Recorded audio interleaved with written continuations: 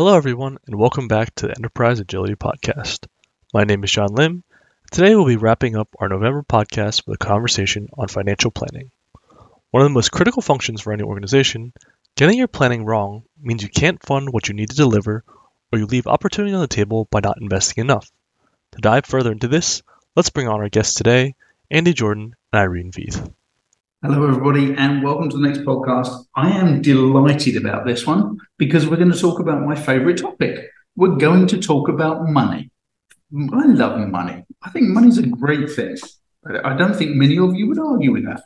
So I've been managing projects for a long time, and sometimes I've had a budget, a financial budget, and sometimes I've had an effort budget. You know, they wouldn't tell me what the actual costs were, but I had so many effort days or effort weeks or effort months or whatever that I could use to deliver. And we have to manage that financial element. We have to control those costs.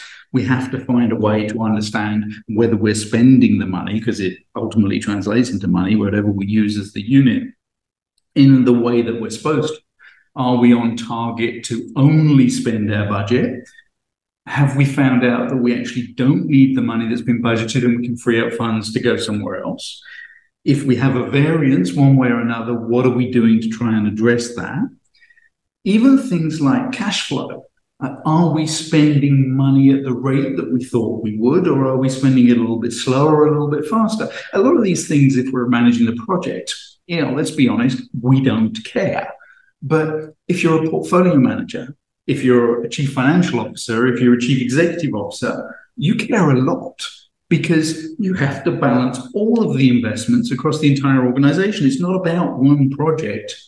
It's about the whole suite of projects, the whole strategic portfolio, all the other portfolios, and it's about the management of discretionary budgets with operating budgets. It's about making sure that the cash flow is there so that, if the money's slow coming in because sales are in a down cycle, then we've still got the ability to deliver.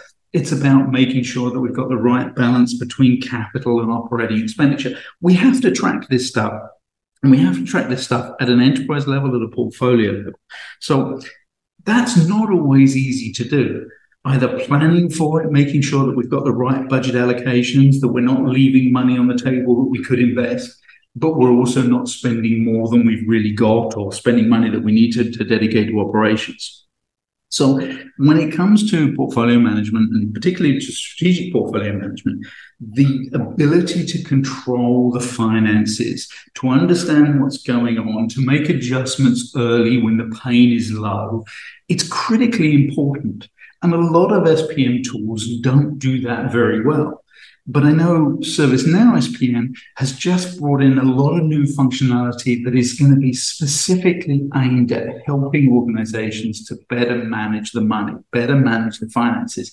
So let me bring in Irene Veith and say, Irene, tell us all about it and blow my mind. Thanks, Andy. So there are two financial planning features that I want to highlight that are recently released. The first is the ability to generate labor costs from resource assignments. So I touched on this earlier, but you can now, at the click of a button, take resource assignments that you've made on a project, demand, or an epic and create attribute-based labor costs automatically.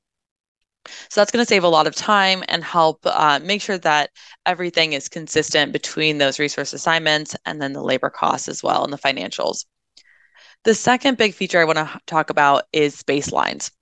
So this is going to enable organizations to track and compare how project, demand, or epic financials change over time and identify when and why variances occur. And users can either do this on demand or they can set up a scheduler to do this automatically on a fixed schedule. It's really quick to create these baselines, which are just a snapshot of the financials at that current moment. And then users can either compare two different baselines or they can compare a baseline to the current financials. When you're looking at these comparisons for past time periods, you'll see the planned costs versus the actual costs. And then in future time periods, you'll see the planned costs versus the planned costs of the two different baselines.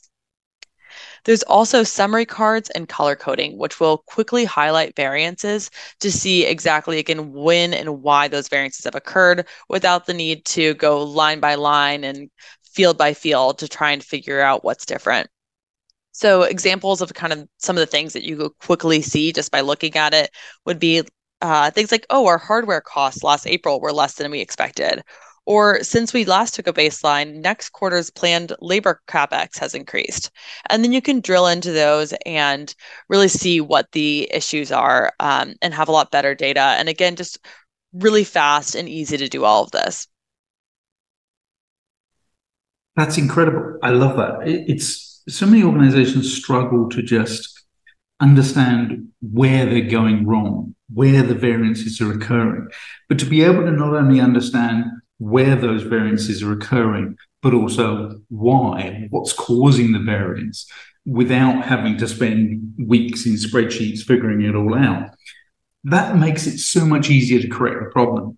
It also means that you can identify and do something about it earlier on when the impact is smaller and it's less disruptive to make the correction, which, at the end of the day, if we're going to deliver successful portfolios, we have to be able to reduce the friction. We have to be able to reduce the disruption. And the sooner we can identify these problems and make small adjustments, the better. Half the time, organizations don't know they've got a problem until a month, 2 months, 3 months after it's happened, because it takes that long to figure out what's going on in spreadsheets. And by then, it's much harder to bring it back to where it needs to be. So yet again, ServiceNow SPM helping organizations to manage better and deliver more success. Thank you, Irene.